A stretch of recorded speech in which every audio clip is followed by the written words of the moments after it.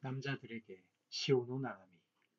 원칙에 충실하려는 생각은 그 자체로서는 대단히 훌륭한 삶이다. 하지만 인간 사회에서는 상대가 존재한다. 상대가 어떻게 느낄지 생각해 보지도 않고 자신의 훌륭한 생각만을 밀고 나가려 해도 그리 쉽게는 움직여지지 않는 것이 인간이 사는 세상이다. 원칙주의자가 가정에서나 직장에서나 종종 불운에 울게 되는 것은 상대방에 대한 배려라 할까, 동정이랄까, 그런 감정이 결여된 때문이 아닐까.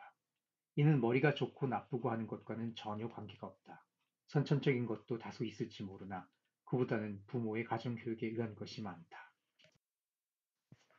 다른 사람의 처지라면 어떨까 하는 생각을 해본다는 것은 불행해지고 싶지 않으려는 남자가 좋은 책을 읽는 것보다도 먼저 실행해야 할 과제가 아닐까 싶다.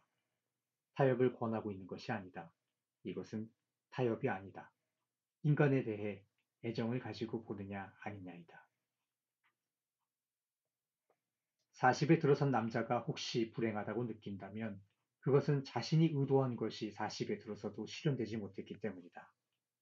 사람들이 말하는 성공한 자와 성공하지 못한 자라는 분류와는 다르다. 직업이나 지위, 그리고 행복, 불행과는 관계없다. 자신이 하고 싶다고 생각한 것을 만족하게 해낼 조건을 갖춘 사람이라면 세상이 어떤 평가를 하든 행복한 남자다. 동양학 어떻게 할 것인가, 김용호. 밍따오의 말이다. 배우는 사람은 모름지기 먼저 인을 깨달아야 한다. 내가 인이라고 말하는 것은 구분적 경계를 뛰어넘어 혼용하게 우주와 한 몸이 되는 것을 말한다. 무엇을 배우려 할 때 거기에 대해 알려면 죽음과도 바꿀 수 있을 정도여야 한다. 그만큼 그것에 대해 집착하고 그것 속에 내 속에 그것이 있게끔 해야 한다. 의도, 예도, 지도, 신도 결국 모두 어질인이다. 이러한 인의 이치를 끊임없이 깨닫고 성실함과 진지함으로 그것을 끊임없이 유지해 나가기만 하면 되는 것이다. 인간이 존재한다는 즐거움은 결국 자기를 성찰할 수 있다는 데 있다. 세상을 다르게 인식하는 다름의 구조를 가진 사람에게 있어서는 이 세계는 끊임없이 다르게 현현한다. 그렇기 때문에 고독할 수밖에 없다. 그 다름 자체가 시간성을 가지고 끊임없이 변화하기 때문에 아무도 그 다음에 같이 참여해 줄 수가 없기 때문이다. 고독은 괴로운 것이다. 그러나 그 고독을 삶이 끝날 때까지 견디어내지 못하는 자는 철학자의 타이틀을 얻을 수 없다. 세계가 끊임없이 다르게 현현할 수 있다는 것은 나의 존재의 구조가 어떠한 일관성을 유지한다는 뜻도 된다. 철학은 다양한 가치를 수용할 수는 있지만 논리적 일관성을 포기할 수는 없다. 다원적 세계를 포용한다 할지라도 그 포용하는 논리에는 일관성이 있어야 한다. 머리가 좋은 놈들의 특색은 말을 둘러 하는 것이다. 뒤에 요리조리 피하기 위하여 현명한 작전을 세우며 나처럼 말을 함부로 직선적으로 내갈기지 않는다. 요즘 우리는 과학이라는 것을 무슨 자연의 객관적 탐구로 알고 있다. 참 한심한 개소리들이다. 그대들의 과학 선배님들에게 있어서 과학이란 목숨을 건 투쟁이었으며 가치 세계와 도저히 이원화될 수 없는 우주의 새로운 해석이었다. 육체와 정신의 갈등 운운하면서 일기장에 펜을 올리고 있는 그대들은 모두 데카르트주의자일 뿐이다. 육체적 현상이든 정신적 현상이든 그것은 모두 귀에 다른 양태일 뿐이다. 뜻으로 본 한국 역사. 개인이나 국민이나 생활을 빛나게 만드는 것은 산 이상이다. 사람이 가슴속에 한 조각 이상을 품고 거기 가기 위하여 목숨을 아끼지 않는 때까지는 산 사람이고 그 이상이 한번 죽어 놓으면 살아서도 송장이다. 의는 생명이다. 그러나 그것은 구함에 의해서가 아니요 버림에 의하여 얻어지는 생명이다. 미랄이 땅 속에 들어가듯이 의는 자기를 버림에 의해서만 살아난다. 다음은 소설가 안혜숙님의 신문기고문인 일사일언 중에 하나입니다. 유럽 여행길에 어느 가정집에 잠시 머문 적이 있었다. 그날 나는 그 가족들의 행동에 적이 놀라운 사실을 발견했다. 아버지와 어머니를 비롯해서 7명의 가족들은 저녁을 먹고 난 뒤 약속이나 한 듯이 각자 흩어져 책을 보기 시작하는 것이다. 내 자신이 의아스러울 정도로 그들은 독서가 철저히 생활화된 사람들인 것 같았다. 밤늦게까지 독서하는 가족들은 전기를 아끼기 위해서인지 방 안 불을 끄고 모두 거실에 모여서 책을 보고 있었다. 더욱 놀라운 사실은 이 집에는 서고가 따로 없었다. 응접실은 물론 온통 집 전체가 책으로 가득 채워졌다. 윗대에서부터 물려받 받았다는 책들을 보고 있는 한 가족의 모습은 경이롭게까지 보였다. 고전을 좋아하느냐는 내 말에 집주인은 철학이 없는 현대인은 고전에서 철학을 발췌해내야 한다는 퍽 인상적인 말을 했다. 그들이 철학이란 단어를 잘 쓰지 않으면서도 하찮은 일상생활에서의 철학의 냄새가 몸에 젖어 있는 것 같음은 나만의 생각일까? 유럽 여러 나라를 돌아보는 동안 나는 그들이 독서에 대한 열정이 얼마나 높은가를 눈여겨볼 수 있었다. 문득 우리나라 같이 독서 인구가 적은 나라가 선진국 대열에 또 있을까 하는 생각도 들었다. 풍부한 지식도 없으면서 철학이 없다는 말을 남발하는 것도 우리나라가 아닌가 싶다. 특히 순수 문학에 대한 관심은 서구의 장식 가치도 없는 책으로 푸대접 받고 있지 않은가. 독일 작가 하인리 벨은 문학이 메말라 버린 현대 사회는 치과에서 아픈 이를 치료받기 위해 순서를 기다리는 환자와 같다고 했다. 독서는 마음의 창을 더욱 밝게 해주고 문화민족의 풍성한 지식과 생활을 가져다 주기도 하겠지만 한 국가에 보이지 않는 축적된 힘이라 할 수 있다. 문학의 해를 맞이했지만 우리들은 올해가 문학의 해인지조차 아는 사람이 과연 얼마나 될까 하는 의구심마저 생긴다. 우리 문화를 새롭게 인식시킬 수 있는 획기적인 창출하는 무엇보다 독서가 우선일 것이다. 한마디로 내게는 내 젊음을 화려하게 불태우고 내 식은 피를 뜨겁게 달아오르게 할 무엇인가가 필요했다. 우리들의 마음속에는 막대한 정서적 태도들이 용의 상태로 존재해 있는데 이들은 외부에서 적당한 자극이 오면 언제든지 재자극될 수 있는 감정인 것이다. 이것은 말하자면 과거 체험의 잔재인 것이다. 예술가는 이러한 감정의 잔재를 일반 사람들보다도 더 풍부하고 다양하게 가지는 사람인데 그것이 예술가의 미천이다. A.C. 바네스. 위대한 작품들은 우리를 가르치지 않고 우리를 변화시킬 뿐이라고 말한 괴테. 신세대 미국인 이명석의 페이지 65페이지. 어쨌든 뉴욕에서 사랑을 찾는다는 것은 일요일 밤 자정이 넘어서 지하철을 기다리는 것과 같다고들 말한다. 누구나 자신의 짝이 그곳에 있다고 생각하지만 그 짝은 몇 시간을 기다려도 도착하지 않는다는 뜻이다. 신바람난 서울공대 교수 이야기입니다. 동양 철학과 서양의 과학은 모두 우주 공간에서의 상태 변화 현상을 다룬다는 점에서 공통점을 갖고 있다. 다만 서양 과학이 물체들을 미세한 관찰과 분석으로 탐구하는 데 반해 동양의 현자들은 일찍이 우주 만물을 커다란 시야로 보아 우주 대자연의 현상, 생멸하는 자연 법칙을 음과 양의 개념으로 설명하고 있다는 것이 다르다. 한반도에서 태어난 사람은 기가 넘쳐 흘러 새벽부터 밤늦게까지 공부나 일에 매달린다. 데모를 해도 조용히 못하고 화염병을 던지거나 큰 돌을 던져야 적성이 풀리는 것도 기가 넘쳐서 나타나는 현상이라고 보면 흥미롭다. 나는 대학에서 학생들을 가르치고 함께 연구하면서 창조적이고 독창적인 논문을 배출하는 일을 가장 큰 기쁨으로 생각한다. 내가 생각하는 대학이란 산업이 실행하지 못하는 앞선 단계의 선행 연구를 하여 산업의 발전을 선도하여야 할 개척자와 같은 것이라고 본다. 전자공학도는 기초 학문에 해당하는 수학, 물리학 등의 지식을 탄탄하게 쌓은 위에서 새롭고 독창적인 아이디어로 전자공학의 분야를 넓혀 가야 한다. 그러므로 이 학문은 끝없는 발전 가능성을 안고 있다. 그러나 새롭고 획기적인 아이디어가 없이는 다른 나라나 다른 학자의 뒤에서 주저앉고 말 것이다. 헐떡이는 추종의 단계에서는 첨단의 아이디어를 끌어낼 수 없다. 전자공학은 아이디어, 즉 창조력의 싸움인 것이다. 처음 얼마간은 완전히 기머거리 생활이었다. 수업을 하나도 알아들을 수가 없어 교수가 적어주는 것만 받아 적고는 수업이 끝나면 도서관에서 추천해준 참고문헌 위주로 공부를 하는 시기였다. 15개월 만에 석사과정을 마쳤다. 3개월 만에 친구에게서 꾼돈을 갚고 집에 월 30달러, 그 당시 대학 졸업생의 월급에 해당하는 씩 송금도 하였다. 나의 학창 시절 중 가장 부유했던 시절이었다. 돈 걱정 없이 마음껏 공부할 수 있었던 정신적으로 더없이 풍요로운 시절이었다. 나의 유학 생활은 비교적 단조로웠다. 공부 이외에는 아무것도 해보지 못했다. 지금은 사람이 살아가는 데에는 다양한 경험이 중요하다고 생각되지만 그곳에서는 신발에 해당하는 그 흔한 중고자동차 한 대 몰아보지 못했다. 여행도 운전도 사치고 낭비라고 생각했다. 우리의 연구 결과는 산업체에 도움이 되었을 뿐 아니고 연구 과정 중 필연적으로 발견되는 미해결 자연 현상을 규명함으로써 학술적 논문도 얻게 되어 산학 양쪽에 도움되었다고 생각한다. 미국 대통령이 국민들에게 존경받는 이유는 바로 미국을 세계 속의 1등 국가로 만들려는 자신감과 비전을 명확히 제시하기 때문이다. 희생과 고통을 짊어지더라도 어느 나라 국민보다 더 앞서서 나갈 것을 선언했던 것이다.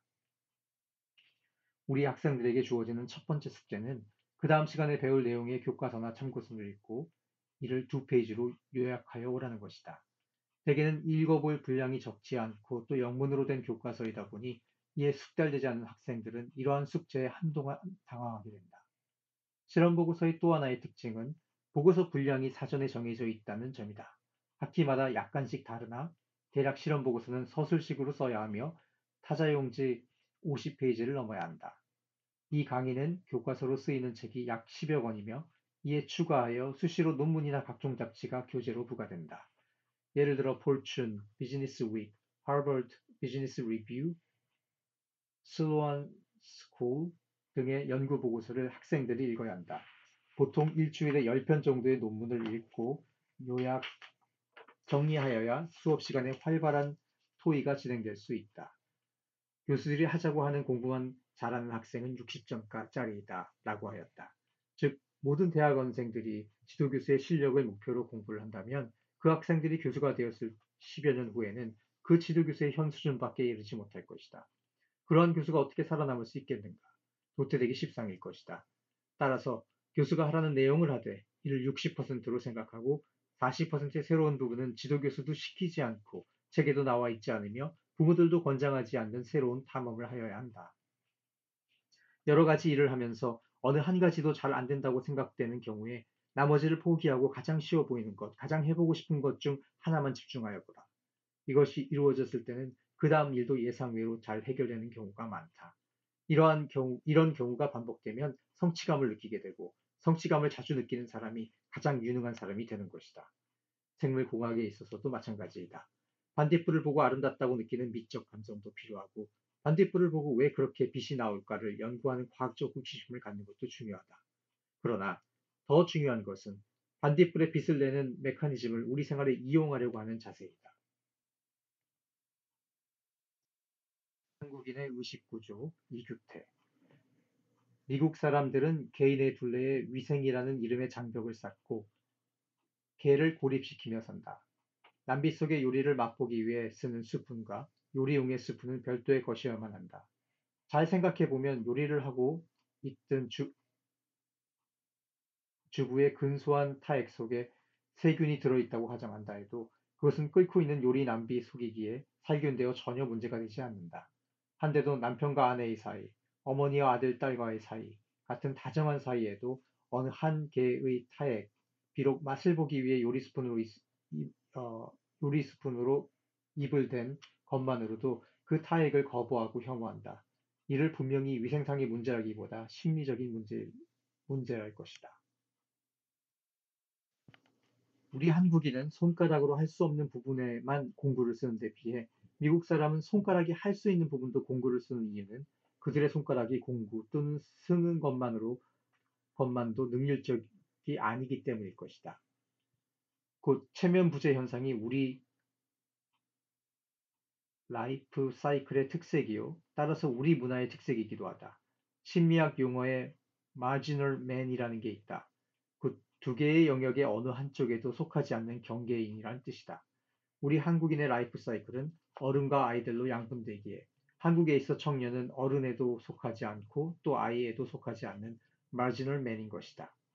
특히 교육기간의 연장, 고학력 사회 지향, 그리고 병역 의무, 취직난 등 여건이 복잡하여 한국인의 청소년기는 사상 최대로 벌어지고 있는데도 결혼해서 취직할 수 있는 나이까지는 부모에 의존하는 어린이인 것이다. 요즘 사회 문제가 되고 있는 유해인간이란 근 30세까지 자립하지 못하고 어른됨을 유예하고 있는 한국의 청년을 의미한다. 원칙적으로 연애하지 않으면 결혼할 수 없게끔 돼 있기에 많은 남녀들은 실제가 아니라 그 진실한 연애를 환상하면서 결혼에 든다. 바꿔 말하면 대부분이 의사 연애로 결혼한다. 그들이 입버릇처럼 말하는 I love you는 진실로 사랑하지 않아도 할 수 있는 말인 것이다. 선보기로 맺어진 한국의 부부일지라도 살다 보면 애정이 싹들 수 있는 것으로 열병에서 깨듯 후에 깨어버릴 연애, 특히 의사 연애로 시작되는 미국의 연애 결혼과 비교 어느 쪽이 보다 부부의 장기적인 행복을 가져다 주는가는 아무도 단정을 할 수 없는 것이다. 의사의 뜻은 실제와 비슷함을 뜻합니다. 사랑할 애와 정을 구분을 하고 있습니다. 사랑할 애는 마음이 벅차 발이 떨어지지 않는 감정의 극한 상황, 동적, 충동적, 폭발적이며 사람과 사람의 만남의 시발이나 초반에서 발생한다고 하며 감정 밀도가 노후하고 지속시간이 짧다고 합니다. 이에 반하여 정은 사람의 몸속에 물처럼 조용히 잠겨서 있는 마음의 정체를 말하며 정적이며 없는 것처럼 있으며 차분하게 있고 사람과 사람의 만남의 중반 이후에서 발생하고 감정 밀도가 담담하며 지속 시간이 길다고 말합니다.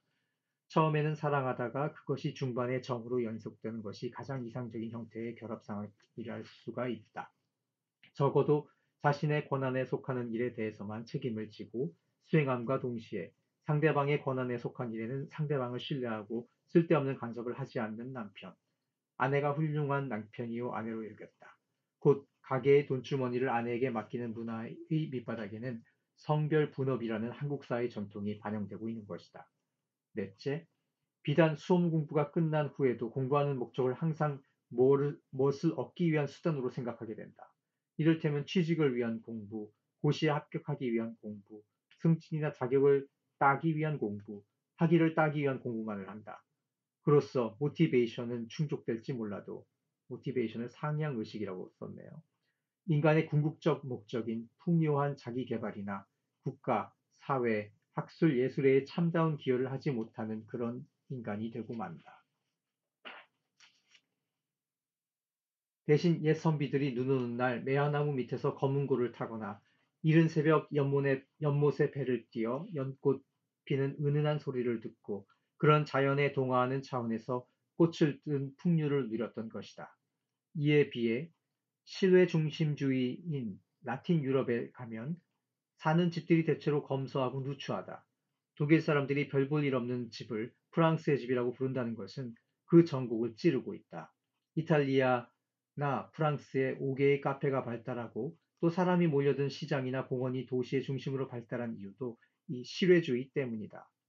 뒷문만 열면 푸른 산천과 꽃피는 들판이 눈에 다 담기고 앞문을 열면 푸른 하늘과 숲속이 와서 안기는데 굳이 정원이며 꽃을 가꿀 필요가 없는 것이다. 하지만 우리 한국 사회처럼 계급 간의 장벽이 있는둥만둥하여 그 계급 간의 유동이 자유로운 개방 사회에서는 오픈 클래스 소사이어티라고 하네요. 개인 본위의 상승 이동 욕구가 강하게 나타난다. 내가 소속된 계급과의 횡적인 유대가 약하기에 남을 생각하는 법 없이 나만이 기어 올라가려는 성향이 강하다. 따라서 열심히 또 맹렬하게 명함을 교환하고 한국인의 습성은 바로 이 한국인의 개인 본위의 출세관과 밀접한 연관이 있다고 본다. 서양 사람도 명함이 없는 것은 아니나 그들은 저 사람이 뭐 하는 사람인가 곧 그 사람이 속하는 직업 집단만 알면 명함은 교환한다는 법이 없다. 그러기에 아주 희귀한 경우 이외에는 초면에 만났더라도 명함이 교환되는 법이 없다. 한데 우리 한국 사람끼리는 저 사람이 뭐 하는 사람인가 알더라도 명함을 교환한다. 명함에는 반드시 그 사람이 소속된 집단의 직위가 적혀 있고 그 직위로서 그 사람의 상승 스테이터스를 알 수 있기 때문에 그렇게 명함이 왕성하게 교환된다. 골프를 수다라는 무슨 비결이라도 있습니까? 실수에 부심하지 않는다는 것이 가장 큰 비결입니다. 나는 곧잘 실수를 하는데 이 실수가 없으면 골프의 생명이 없어지는 것입니다. 그 엉뚱한 곳에 가 있는 공을 조리하는 다양한 창구력, 구상력이 바로 골프의 묘미입니다. 그저 정석대로 반듯반듯하게 날아만 간다면 나는 이미 골프에서 손을 떼었을 것입니다.